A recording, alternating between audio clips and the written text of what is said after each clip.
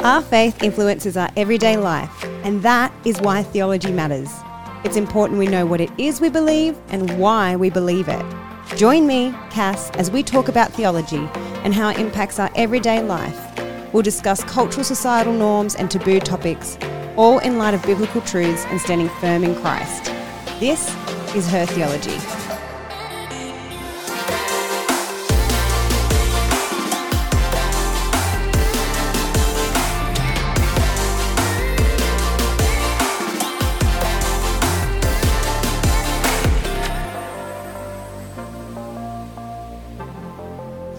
Hello ladies, and welcome to another episode here with Her Theology. I'm your host Cass, and I am very thankful that you are tuning in with me today.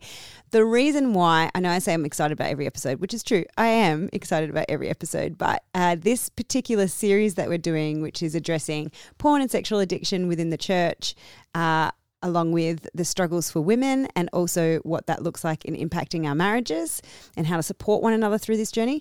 The reason why I'm excited about this series is because it's something that's close to my heart. It's a journey that's close to my heart because I've struggled with it personally before I was married. And then it's a journey that my husband and I have also been on for the last 4 years, and we continue to grow and heal and see restoration, and just our marriage is fully strengthened through it. It's incredible. I'm passionate about it because I've seen so much restoration and healing in so many other people that have been on the same journey. And I can also see there's just so much work to be done in this area when it comes to this kind of topic, this sin that's in our lives that we often are unsure how to talk about. Now, as we go through this series, I know there's going to be some of you that are listening and thinking, this isn't an issue for me, so I don't really need to listen to it. Maybe you're thinking of other people that you know that have struggled with it, and you don't really know how to support them. And then there's probably many of you that are listening right now that are going, oh, I finally feel heard.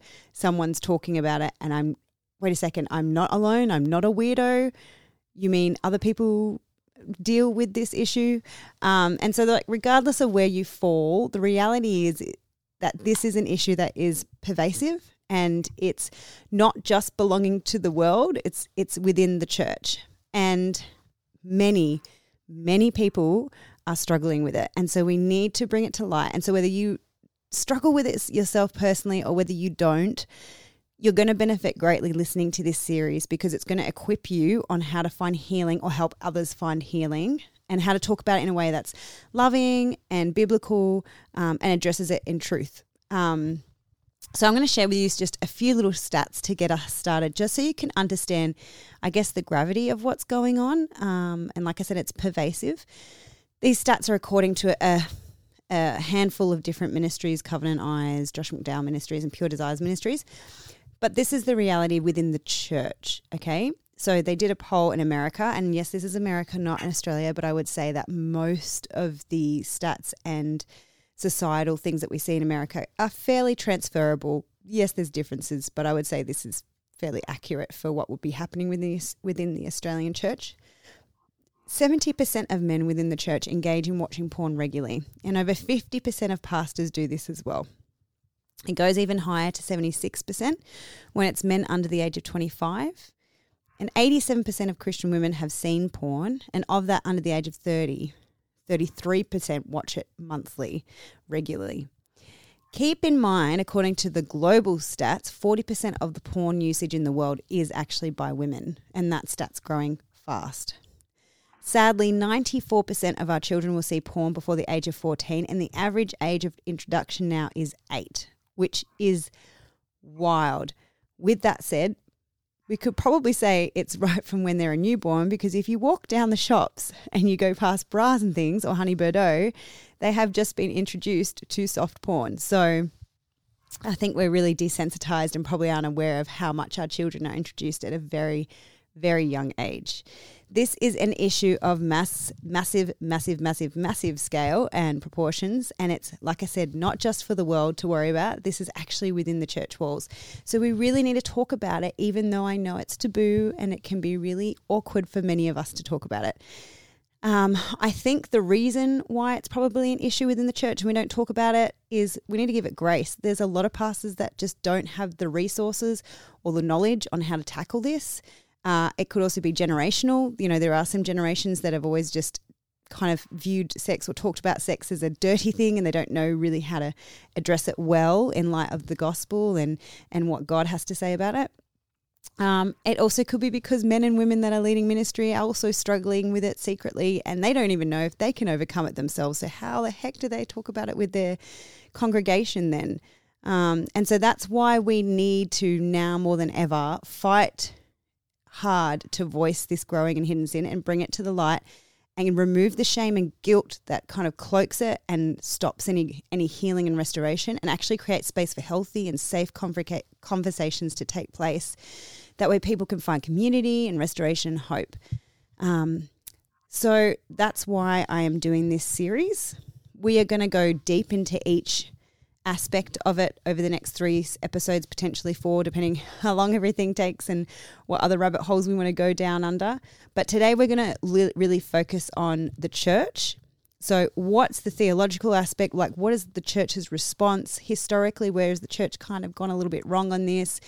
And what can we do like to fix it? You know, rather than focusing on all the bad stuff, what can we do to move forward to make sure that the next generation and the people in the church right now can find the next steps to healing? So I thought I'd get Bernard on with me today. He is helped us tremendously in our journey. Bernard is a pastor in Perth. He lived in Sydney for 4 years, where he ran the Conquer and 7 Pillars of Freedom groups by Pure Desires. He is now the regional group advisor for Pure Desires Ministries Oceania. And Pure Desires, in case you're going, what is this that he's talking about? Pure Desires exists to help men and women take back their lives from unwanted sexual behaviour and betrayal trauma. And so Bernard's well versed in this. He's been going through this process himself, but also running groups since 2014. And not only that, he's a pastor, he's theologically trained, he knows what he's talking about. And so Bernard, thank you for coming on. Yeah, thank you for having me. Good to be here. Long introduction, sorry, but so Bernard, let's get stuck in. Did you want to maybe share a little bit of your background story and just, I guess, how you got involved with Pure Desires and go from there? Yeah, I'll just share briefly. I was born in South Africa. My parents were immigrants from Germany and grew up there. And I'd say that my childhood would have covered the good, the bad, and the ugly. So by the time that I was born, my parents, their marriage was struggling, and they they'd made a new life for themselves and done very well, but they were battling, and they also had a fair amount of trauma in their own lives, so I wouldn't have learned how to process that. And so in between the many good experiences, there probably was a lot of anxiety in the home, a lot of what they call inescapable chronic stress. When you're small, you can't process what's going on, so you just go and hide in your room and go into your own world. And but later, the emotional bills come home, and you have to sort of deal with it. And yes, I grew up an unbeliever, nominally Catholic, with a belief in God, not atheist, but certainly not a faith in Jesus Christ and knowing Him in terms of an interactive relationship with Him on a basis of experience, thought and experience, and not knowing the Lord Jesus. And then I lived a typical life of brokenness and sin and rebellion and lostness, and became a Christian at the age of 22 in a Baptist church where I heard the gospel ministered. It was in fact through Romans chapter 1 verse 18, and it was like the Lord was telling me, Bernard, your life is in a downward spiral. I'm giving you over to a depraved mind. And literally that's exactly what was happening, but the awareness of the lostness and the addictiveness in my life. And that night I gave my life to the Lord and haven't looked back. Had a wonderful conversion experience. So that was at least my very early Christian experience. That's great. And so what's been your journey then with getting involved with Pure Desires, finding out about the ministry and going from there? Well, I can honestly say that my mess became my ministry and my misery became my mission. So I love I, that. I grew rapidly in the Lord and had went to go and study at the Baptist Theological College of Southern Africa for ministry. And the church I became a Christian in was a lovely church, but also just full of malfunction and dysfunction, as every. Church. So I wouldn't have had much discipleship in terms of emotional uh, brokenness, in terms of sexual struggles. They sort of didn't go there. Had good doctrine and a very loving pastor and wonderful relationships as well. But I think when I got into the theological college, I became very performance orientated and focused. And perhaps I lost a bit of that, just that initial love for the Lord and being loved by Him for sort of a performance rooted in theological understanding and studies. And I don't want to blame anybody, the college or the church either. They were where they were at, they knew what they knew, and the church was what the church was. People had the level of knowledge and experience that they had. So anyway, I got married and had children, and then we went off as missionaries to Germany and had 6 wonderful years of church planting in Germany. But I, at the same time, was aware of just some deeper emotional struggles, really with a sense of identity and wanting peer approval and wanting to make a name for myself for the glory of God and for the glory of myself. Sometimes you get confused between the two. And took on quite a lot of pressure financially to finance this ministry, this church planting. And my wife and I, we had lovely experiences there, but found that in end of 2003, beginning of 2004, we were on a furlough in South Africa. And I was quite anxious about going back because I think there was a fair amount of loneliness as well, and pressure, and maybe what they call culture stress, not so much culture shock, but culture stress. And got hit by a strong clinical depression just before returning to Germany. We went back and I resigned from ministry. I couldn't pray, I couldn't minister. I just was done. I was spent, and it hit me like a tsunami, honestly. It was like being sent to Mordor. Yes, a very dark place. And I'd resigned, and then about a few months later, I said to my wife, I think I should return to South Africa and go and look for work. I didn't want to live in Germany anymore. And so that was after 6 years. And so I returned, and in the night, in the hotel, the flight had been interrupted. So they put us in a hotel in Zurich. And I remember watching pornography the whole night and thinking, wow, this is crazy. This is so easy. This is something I hadn't done since my teenage years, where I got exposed to pornography and everything sexual, and just grew up with that lust and dysfunction in my life. And here I found myself watching and just drinking it in, and got to South Africa and started looking at pornography, drinking, and really what I was trying to do is medicate myself, and I didn't know what was going on. I was deeply aware that, a couple of months before, I'd been praying and seeking the Lord and serving Him imperfectly. And now suddenly I was in a completely different place, and it was almost a shock to myself. But I made the choice to medicate and went on to phone numbers and started getting contact with through the phone with others, and just all kinds of terrible addiction ensued out of that. And yet it was the beginning of my healing. So I caused my family quite a bit of trauma. They returned to South Africa in December, and my wife found out. She saw my phone, and all hell broke loose, and the pain that erupted, 1 o'clock in the morning when your wife is in deep, deep pain and screaming at you. That is very scary, but it's what you deserve. You've caused it. And yeah, that really hit home. I thought, what have I done? And so it was a 2 year sort of binge purge cycle in which I purged and didn't see any pornography. And where I was working, they had blockers on the internet, and it was a very strict environment. But it sort of would then relapse, and over 2 years this would happen: purge, relapse, confess again. And it's a miracle that Penny didn't leave me, my wife didn't leave me. The Lord really said to, you know, just don't cut him off. Don't cut off your flesh and blood. She heard from the Lord because she knew she could leave. She was Yeah. entitled to Yep. from the betrayal. So so in that period, I began to again slowly recover and have the sense of, you know what, I need to turn my heart towards home, towards my family, and I've got to turn my heart towards the Lord. Even though I was so angry at him, as though I was blaming him for abandoning me, Mm. I realized, you know what, I cannot rebel against God. I'm going to be running into, it's like an egg trying to crack a rock open.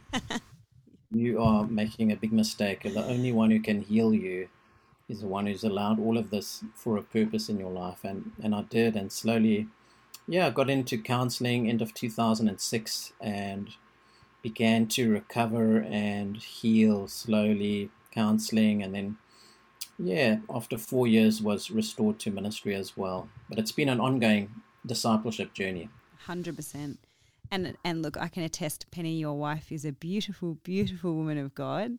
And I'm so always encouraged by both of you, just your marriage and the way you both have just tackled this over the years. And Mm. I think for our listeners, I can attest personally that, you both have the history and the longevity behind you to know that you can be trusted, and you actually know what you're talking about when it comes to the whole healing process and the Yeah, realities she of that. she was really hurt, and I was the fourth person of the Trinity. She held me in high esteem, and I came off my perch. I was humbled, and in a sense, that was good, also because I was just an imperfect man, and Yeah. that is never healthy. But it seems natural for wives really to look up to their husbands, Mm. and but I was humbled, and she was very gracious, and she's had a long healing journey herself. So, and it certainly it did take time. Yeah.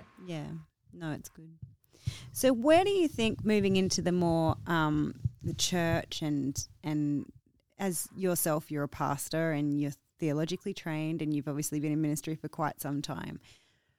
Why, knowing the stats we know, okay, we know it's prevalent, we know it's within the church walls.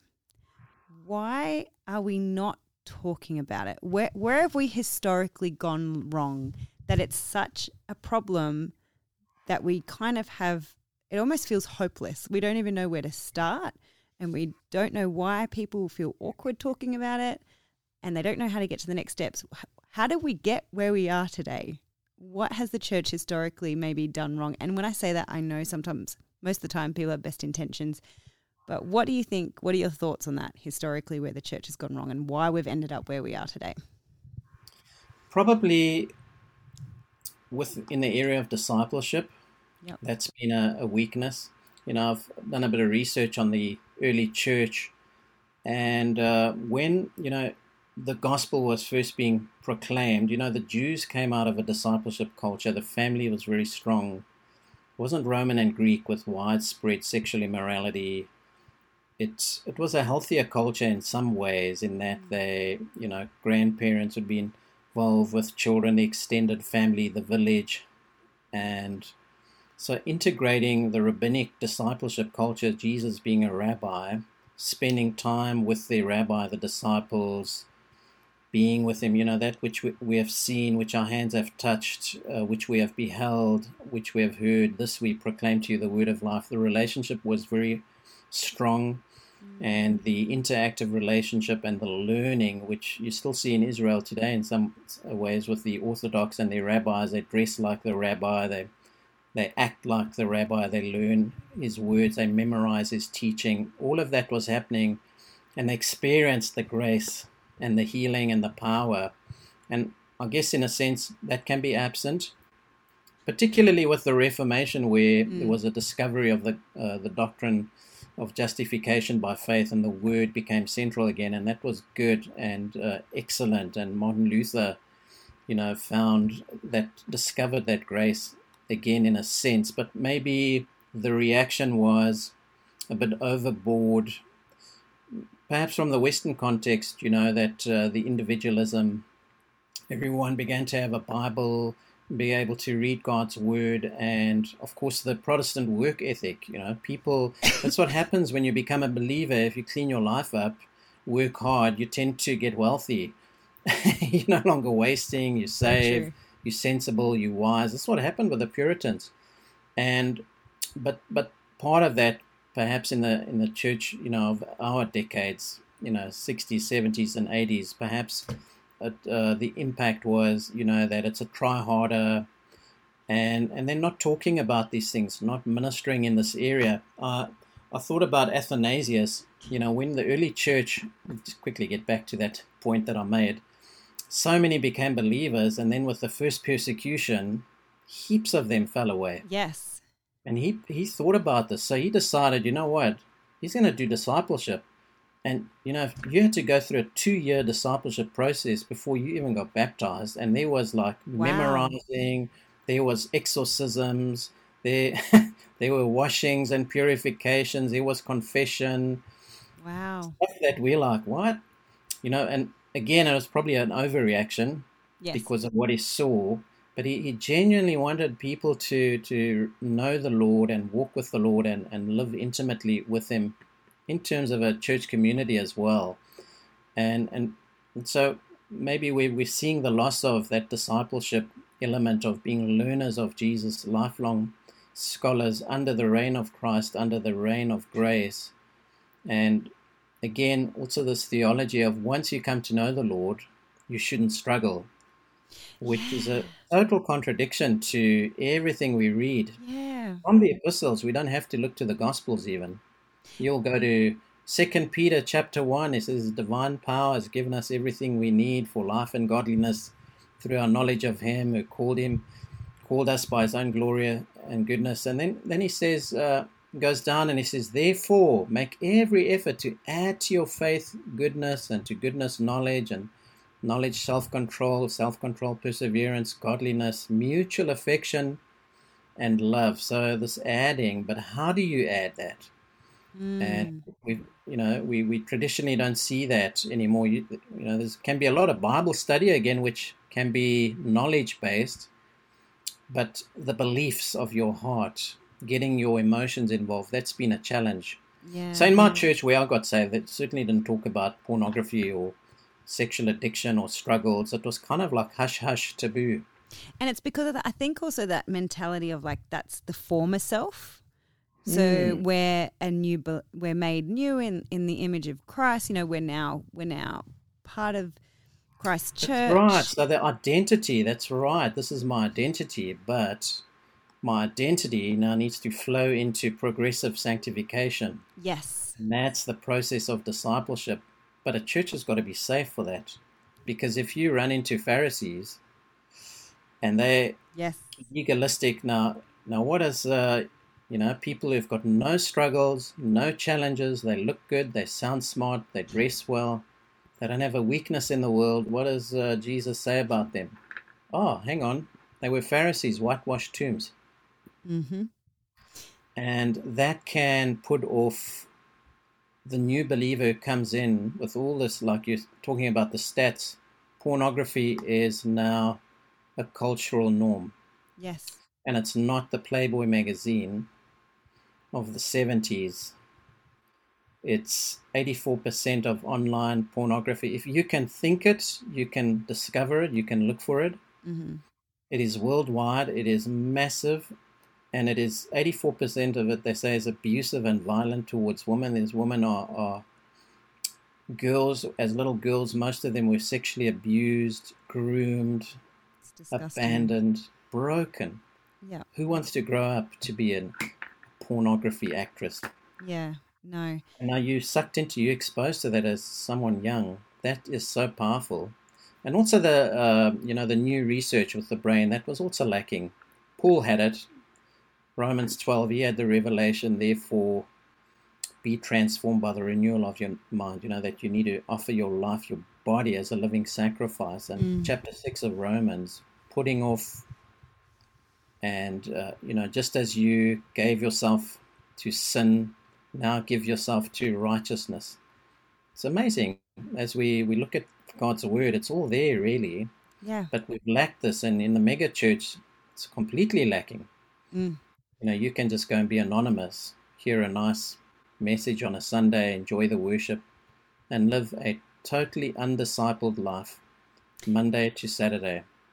So yeah, those are some of the problems. It can be theological and a misunderstanding of, in fact, even how the brain works, that when you view pornography now through brain scans, since the 90s, they've been able to show that your body responds.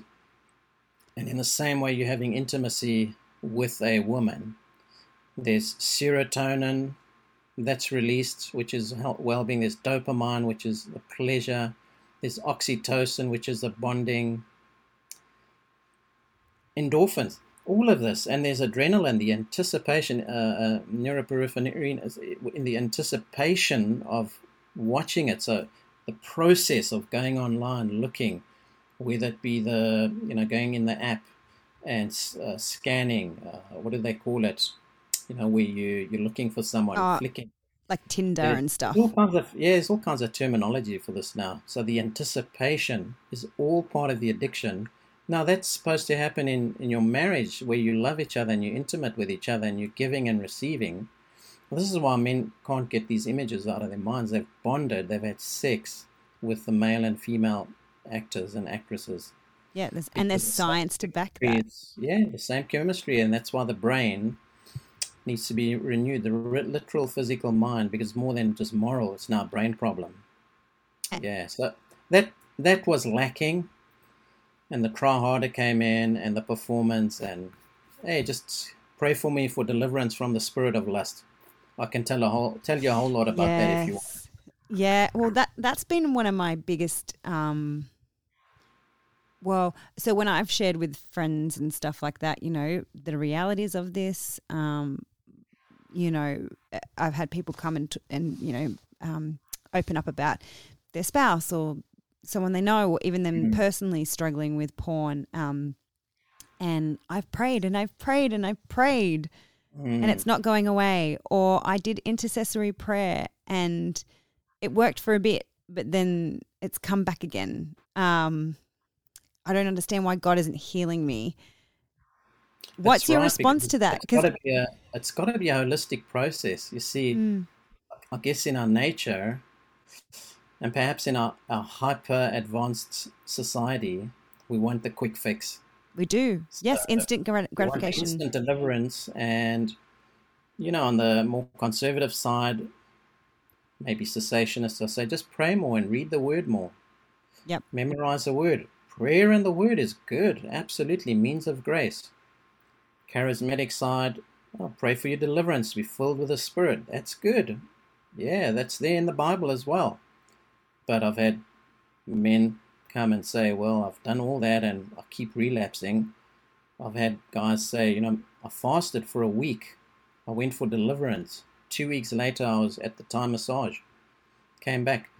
And that's a reality, because God's just not going to take your brain out and give you an entirely new brain. He wants to walk with you as Rabbi Jesus in the discipleship process with others, because, you're wounded through family dysfunction and personal trauma and an addictive society, and you've got to heal through the body of Christ with God the Father, God the Son, and God the Holy Spirit. So that's been lacking, and I guess it's lacking in churches because churches have a history. They were planted 30, 40, 50 years ago, so they have a generational history of how they do things. Yes. And new Christians are coming in, and hey, they're coming in from a different society. Look, there are addicts at 70, 80. Yep.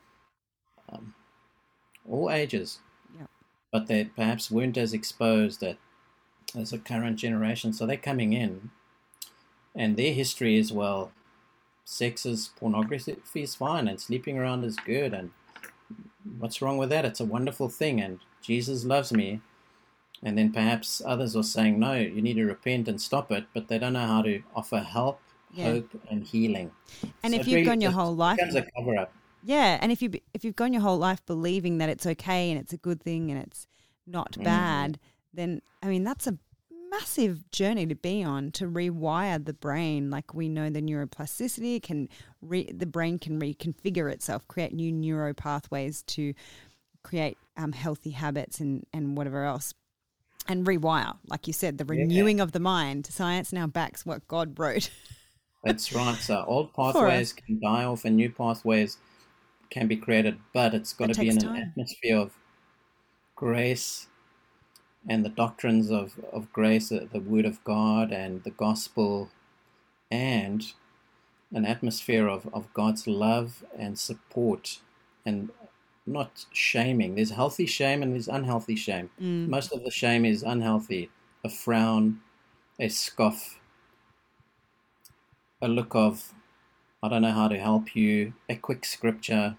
So the person very quickly gets this idea, note to self, don't talk about this subject. Because everyone feels the impact of it. You may have learned from school and videos and movies and the internet and social media, this is great, but you feel its consequences and its pain. You are like the demoniac in chains. And so you just come to church and leave the church in like a demoniac in chains, because we don't talk about that. We don't minister there. We don't know how to offer help. And it's interesting because you talk about discipleship, and I think some people might be listening going, okay, well, what does that practically look like? And maybe you can flesh that out for us a little bit more in the sense of tackling this particular issue.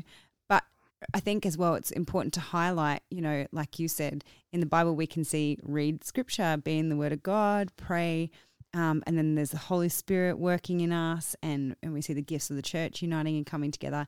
But discipleship is such a huge part. I mean, Jesus didn't need to surround himself with 12 disciples, but he chose to model to us what community looks like. And so discipleship is about community. And I think another issue, as you're talking about it, for me, that probably rings true is more that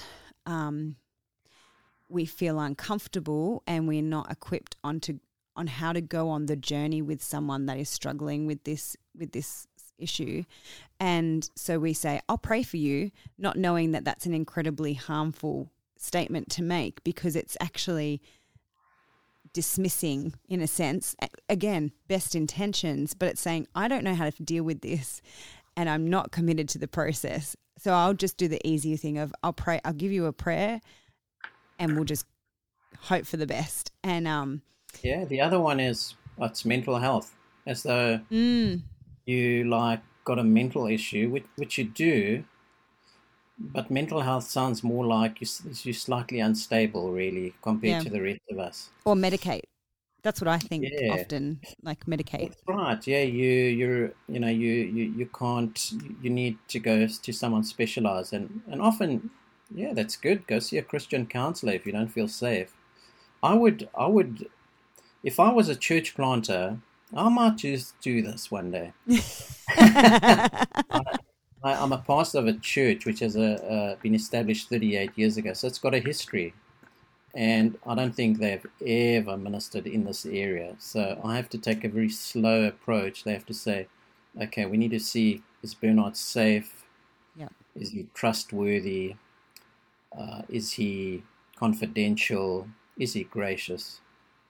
Before they're going to trust me. So I'm on that journey. Okay. But if I was a church planter, I would, as foundational discipleship courses, before you even go into a Bible study, I would offer Sexual Integrity 101 from Pure Desire, which gives a foundation from Romans 12 about how, what sexual addiction is, how it impacts you, how it impacts your marriage, or you as a man or a woman, how you pass on a generational mindset to your children as an addict, and they go through it very graciously, and there's couples giving testimony. I'd do something like that, and Okay. then maybe and other ministries as well, which really deal with the emotions, and because addiction is so widespread. If you think of our society, the hyper-industrialized societies, Asian and Western, we don't live in the village or have the extended family. People come out of broken homes. So it's a low joy society, Mm. very low dopamine, and low or weak community, Yeah, that's true. superficial relationships, superficial attachment, and weak or unstable identity. Who am I? Where you see this now off the charts with the transgenderism and Yeah. sexual identities. People just don't even know it's not being passed on from father to son, from mother to daughter, and mom and dad affirming their children and interacting with them. So they're damaged and they're being discipled By the through world. social media. Yeah. Everyone's doing discipleship, Yeah. but who's discipling you? So I would do that if I was a church planter, and I would give a teaching on Genesis. I would preach on what is man? What is a human being? In the Yeah. image of God, He created them male and female. What impacted us? Sin. Sin has impacted every part of us, the way we relate as men and women, as husband and wife. First murder came in, the deceit, the sin, all of it, displacement of God, really. I'll be my own God. Mm. Sexual sin. So we became sexually broken. I would do that, but because I'm not church planting, and I've got a church with a history, I would recommend that a pastor firstly educate himself a little bit about this. If he's struggling with pornography, he's not acting out with anyone, he's not doing anything illegal, I would recommend him to get in a group for pastors and find healing, because the burden of a double life, we've just seen that with Hillsong, Brian Houston, Paul Yes. Lenz, Bruxy Cavey, Ravi Zacharias. I just read a book by Ravi Zacharias that I remembered, Jesus Amongst All Other Gods, and he speaks about someone who was watching pornography and his son then died in a plane crash. He tells a story in his book, and the man was blaming himself and saying, because I was disobedient to the Lord, I heard the Lord say to me, John, I don't want you to go and view that anymore. I want you to stop. And then he blamed him. He felt like, the Lord took his son, and there was all that thinking. But I was quite interested that it was in one of Ravi's books written in 2000. Wow. At that time, well, he was having all these women around the world and living a Yeah. total double life. So that burden, and Numbers 32, your sin will find you out. There are no secrets. Mm. So I'd minister in that area. What is a man? What is a woman? What is restored masculinity? What is restored femininity in Christ? Mm. He doesn't take us away from his creation to become androgynous. He No. takes us towards femininity and masculinity. Yeah. And we're not hearing that. We're hearing, I'm a gay identity and I'm a transgender identity. That's who I am. No, that's your brokenness. I don't identify as a porn addict. My No. identity is God's son. Yep. I'm his beloved son, on whom his favor is. And then I may have been a man who struggled, and I'm on a healing journey for the rest of my life. I'm a disciple. It's a new arena. I'll live a disciple life the rest of my life. Take up my cross, deny myself, my self that wants to look good, sound smart, gospel of image management, sin management. No, I take it up and to follow our Lord with others in community. So that's what I'd recommend, is slowly do a series and maybe introduce something like sexual integrity, and even in the marketing to get some testimonies from other folk, or share, hey, we all struggle, we're all challenged in this area, we're all exposed to the internet. You're not alone. We all get those adverts in our spam. We all see what's there. Hey, don't we think the Lord wants to heal us? He wants purity in His church, because purity is such a beautiful thing, and sexual purity is so lovely, and intimacy with our spouses that's undefiled, and we don't have these porn images in our brains. And hey, let's preach about that. But you've got to create slowly a shame-free culture, because Pharisaism, legalism, when that comes in, well, the prostitute, the tax collector, the addict, the sinner that Jesus came for, all of us. He can't get free in that environment. They're not safe. Because what does he learn? Yeah. Note to self, don't talk about this. There was a professor, Jack Deere, he's written some wonderful books. He was a professor at Dallas Theological Seminary, a professor of Old Testament, brilliant scholar. He struggled in the early 70s with brokenness, and he tried to share with another student and a professor, and he just saw them change the topic immediately, get embarrassed and change the topic.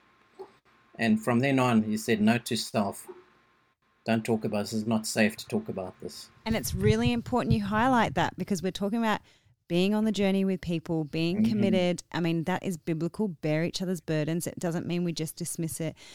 And that's probably a really good thing to highlight. What some of the things we shouldn't be doing if someone is to open up to us, or even if we're to be vulnerable and open up to others, what are some of the things that maybe we should go, okay, don't give up. We can still open up to others, but what are some of the flags that we should be looking out for as believers for one another in what not to do, in what not to say?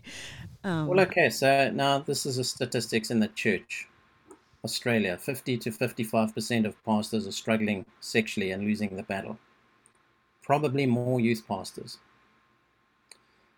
All the young adults are exposed. Yeah, yep. Many are struggling. 70% of men in the church are challenged in some way. 40% of, 70% of women under 30 have been exposed. How often they go back, but it's a growing niche of market. So, and then there's the swiping and the apps. Instagram, number one portal. Well, Yes. you advertise on your Instagram.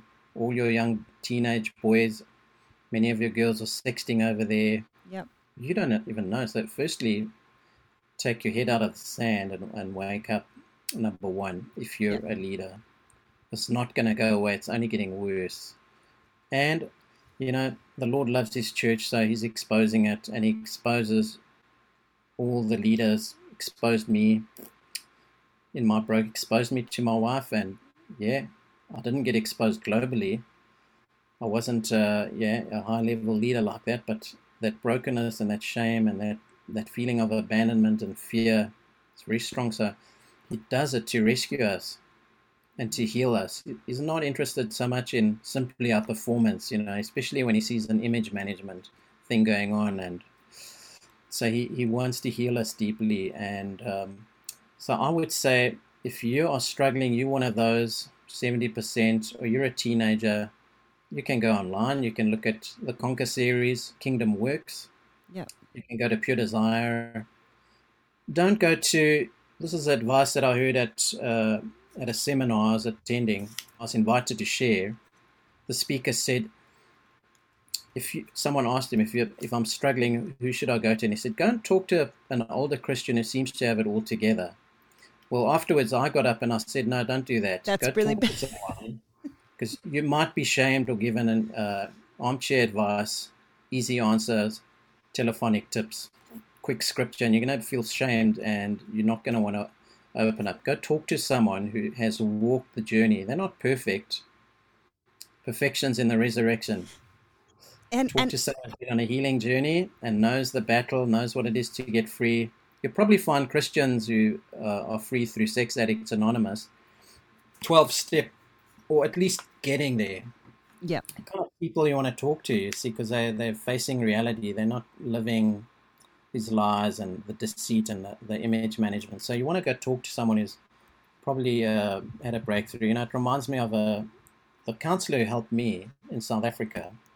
He himself had a same-sex struggle. He had been abused as a young guy, and he shared his testimony all over the world. So I can share his testimony a little bit. And he came under conviction in London, returned to South Africa, and he wanted to get free. And then he began to go see pastors about in the year 2000. And he told me one pastor he went to go see had been a headmaster in a school, and he went into his office, had to sit on the side like in a headmaster's office, at least old school, old style. And this man hardly could make contact with him, took out a list of scriptures which speaks about homosexuality and gave it to him. And he's like, well, I know, I'm struggling. I want to get free. That's why I'm here. Yeah. And so those shaming experiences, eventually he found someone who had walked the healing path and helped him and was very real. And he got into a ministry called Living Waters. And Yeah. so he's been a great blessing. But some of those experiences he shared, and same with me. I've got easy answers, telephonic tips, and quick prayer for deliverance. Is a satanic assignment. Okay, well, what's that help me? Yeah. What do we do? How do I break through? How do I find some healing? And eventually I managed to get to the material of pure desire. So I'd say, don't go to an unsafe person. Don't go to the Pharisee or the older brother. Look, I mean, all of us can be, I've got to be careful there not to condemn people. We can all be Pharisaical at times. It's rooted in fear. It's normally when you're angry and fearful that you're hard on yourself and then you're hard on others. So, yeah, look for the right person to open up. And sometimes it should just be a good Christian counselor. Yeah. Someone who's got an understanding of process addictions and sexual addiction. Yeah. And if you're someone that's listening and going, oh, there's no one like that in my church that I know of, you can like reach out to me and I can point you in the right direction. I'm going to link in the episode notes Pure Desires Ministries and just a few avenues you can look down, which I'll get from you, Bernard, any more you suggest. But I'll link them all in the episode notes. So if you are listening, there will be some resources where you can find some help because they all offer in counselling and stuff. Well, the good news is there are more resources available than ever before. So amazing. Yes. You can go onto the Soul Refiner website and you can get 2 series that you can be part of. You can invite others and you can journey together. You can start to decide. If there's no one in your little town or no one in your church that you feel can do this, you can do this. The resources are there. Just do it all online. In Sydney, there are groups that are started and in various churches, and there are men who are doing online groups, some of them face-to-face, and they are finding freedom and healing and and purity and the burden of a double life lifted and realness and honesty and connection. So what are they finding? Well, their joy in the Lord is increasing, because the joy of the Lord is our strength, number one. Number two, they're finding attachment, so deep relationships. Number three, strong community. And, number four, they're discovering their identity in Christ. And then their mess is becoming their ministry and their misery is becoming their mission, so they're paying it forward. I love it. It's still far less than one would like to see. Yeah. And so they're there, the resources, puredesire.org. Yeah. And the testimonies and the podcasts, all there. And so let's not, fall into Israel's trap. Romans chapter 10, verse 21. All day long I've held out my hands to a disobedient people because of pride and shame and embarrassment. Let's not make the mistake of those who, I had this experience, those who've come under severe discipline. We've seen this, a man hides, it's available, and sometimes, he won't listen, so he won't soften his heart to the Lord, so God has to break him outwardly. Yeah, yeah. I've seen men lose their wives, their children, their jobs, their friends, everything in one day. And so that's the discipline of the Lord. Consider therefore the severity of God and the kindness, the grace. His kindness is there to lead us to repentance. Reevaluate your life and bring it under the reign of Jesus, because it's a good life. It's a blessed life. Yep. It's pure. And He gets involved with us. The Holy Spirit wants to heal us deeply. Our Father blesses us, shines His face upon us, gives us His peace. Is delighted to see us, loves us. Father of the prodigal son, throws His arms around us. Yes. My early time of addiction, struggling, every time I'd relapse, I'd struggle. I'd go back to the Lord. I'd say, Lord, here I am again. I choose to run into your arms. I choose to come to you. Thank you that you receive me. I repent again and I work the program and confess to my group, and we'd share, and so and that was before the Pure Desire. Some of the material we have now, where they take you step by step how to run a discipleship group, which has got brilliant biblical input, clinical data means it's been tested, and wonderful tools to find that purity. Yeah. It's fantastic. I can definitely attest for that. I actually piggybacked off my husband's program and I did the Conquer series, and I learnt so much. I was like, why is not every single human being doing this program? Because it doesn't matter whether it's sexual addiction. For me, it wasn't sexual addiction. I was listening to it and I was like, oh my gosh, I thought I dealt with this stuff, and all this, just junk in my life just came up. And so I just went on this crazy journey doing a ministry that wasn't even intended for what it was. It's wonderful, because I get contacted from people everywhere. Like I just recently, Malaysia, I've had the US, like just everywhere, Switzerland. It's wonderful. And then they take that with them because, the resources are there. And it's challenging. They're all faced with the same issue, all live in the same fallen world, but we all have the Lord there who's saying, come to me, all who are weary and heavy laden. Stop living with this burden of a secret double life. Sexual addiction and porn is sucking the life out of you. The devil is sucking the life out of you. Doesn't matter how the world has told you this is great. It's broken, and it's using, and it's hardening, and it's despairing. Men can't concentrate at work. Their brains aren't functioning well. You've got these porn images dominating them. Jesus saying, come with all of that. Come. I will give you rest. Take my yoke, you see, and that's the yoke of the rabbi and his teaching, our Lord Jesus. Take my yoke, this gospel, upon you, and learn from me. Beautiful. I am humble and gentle at heart, and you'll find rest for yourselves. For my yoke is easy and my burden is light. And I was also thinking about John 4. Now he says to the woman at the well, she had all these men, husbands, and trying to fill that, that romance addict. She was so broken and looking to men to fill that need in her. Yep. And he says to her, she said, oh, give me this living water. And he says, well, the water you want, you're going to thirst again, but the water I give you is living water. And if he who drinks this water will never thirst again. But I thought about the word drinks. The drinking is an ongoing process, isn't it? It's not a once-off. So you're saved by grace through faith. This is a gift of God. But then you continue to drink and live in that joy and grow in Him and allow Him to come into all those spaces in your life. But you need a group. You need a band of brothers or a sisterhood. And you need a group where you're safe and you're real and that joy starts coming. Hope. You need hope. Yes. There is hope. I've experienced it. I live it. I feel it. I love it. And it's very hard to see deaf ears and blind eyes, people where they just can't break through. You think, well, maybe you need more pain, because God certainly, He reaches us through our pain. He really, really does, in a beautiful way. It's painful, but it's beautiful. Well, there we go. There is so much more we could talk about. It's never ending.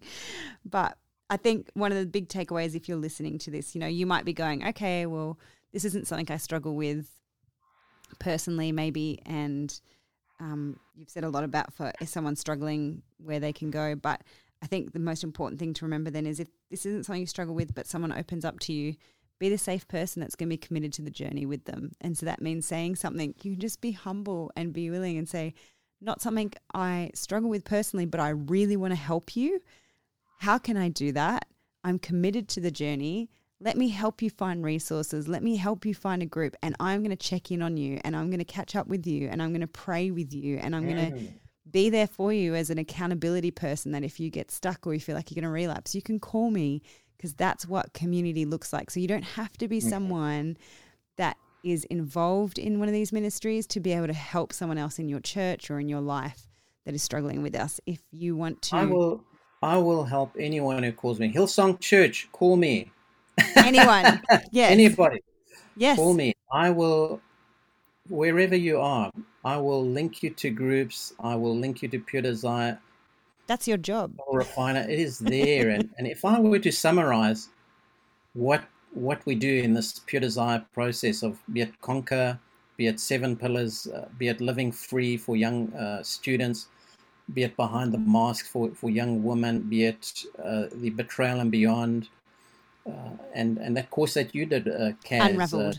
Yeah. Unraveled for women, really it's a discipleship process. And when, as I see it, I think of Ephesians chapter 4, and the Apostle Paul, he says that, we are to speak the truth in love and grow to become in every respect the mature body of him who is the head, that is Christ. That's all founded on him and flows out of him. But I was thinking of verse 17, Ephesians chapter 4. So I tell you this and insist on it in the Lord, that you must no longer live as the Gentiles do in the futility of their thinking.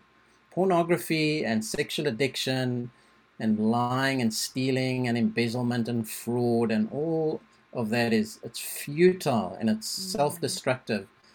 They are darkened in the understanding and separated from the life of God because of the ignorance that is in them due to the hardening of their hearts.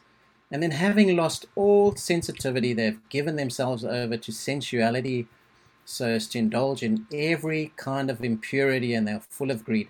And really, it's sucking the life out of them. It is devastating people, And it's traumatizing their lives. But he says then, verse 20, and my challenge, I suppose, is to churches, are you doing this, pastors and leaders? It's hard to pass on what you yourself don't have. So perhaps there's someone in your church, or you might need it for yourself. But he says, that, however, is not the way of life you learned when you heard about Messiah and were taught in him. That's how it was in the church that Paul planted it in Ephesus. In accordance with the truth that is in Jesus, you were taught with regard to your former way of life to put off your old self, which is being corrupted by its deceitful desires, to be made new in the attitude of your minds, and to put on the new self, created to be like God in true righteousness and holiness. And that is discipleship. It's integrating the doctrine of Christ and the gospel, the truth of the scriptures, it's starting to integrate it into your life. And you're learning how to put off old behaviors, to put on new behaviors, to live truthfully. You're learning how to renew your mind, those neural pathways, the attitude of your minds, putting on the new self. And that is a process. It's progressive sanctification. And it's more than just stop it, try harder, by his wounds we are healed, deliverance, and all of that is may have a functionality in one place or another, even, to stop. But generally, this is not an issue of the will. The will is enslaved and the brain is addicted. So it's like telling an ice addict to stop taking ice. Like, oh yeah, that's going to help. It's a process of walking together and supporting each other. And yeah, it's ongoing. It's a new reality. But the fruits, righteousness, peace. Hey man, a sense of peace, joy in your marriage, enjoying just like natural things, enjoying your wife enjoying you. You're not living secrets and lies and deception and hiding, and so beautiful. It's such a beautiful thing, and God's way really is better. It really is. And it's a joy to go on that journey with people, It creates real life-giving relationships, and it's beautiful. It really is. That's right. And that sense of when I first became a Christian, I was saying, I was thinking about that early young adults. When I grew up, it was using and being used. Well, there were some good friendships and memories, but that selfish orientation grabbed a hold of me in my, later high school years, and and young adult years. And, Same. you know, you grow up, like it says in Titus, the Apostle Paul, hating and being hated, using and being used. Yep. And, you know, coming into the church and experiencing the joy of Jesus. And it's so good to see you. So good to be with you. So good to be together, play volleyball and table tennis and swim and do outings and have clean fun. Just be real. Yeah, and honesty and realness and enjoy. You know, that's the dopamine and the joy of the Lord and the serotonin and everything that God designed. And yeah, of course, you know, with sexual sin, it mars it because it makes everything unsafe. Yes. And God has a better way. Yep. There's just a better way. Grab hold of it. I love that. Yeah. Thank you, Bernard. That was awesome. Thank you. I love that. Look, I'm sure some of you are maybe listening. You might be feeling a little bit heavy-hearted. Maybe it's someone you personally struggle with this as well. But like we said, there is not shame and guilt. This isn't your identity. There is healing available. And so please reach out.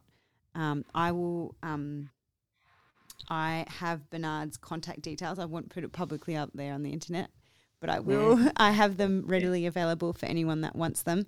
And he can connect you with people maybe in your local area, but at least online for groups you can join and to start that process. So please don't hesitate.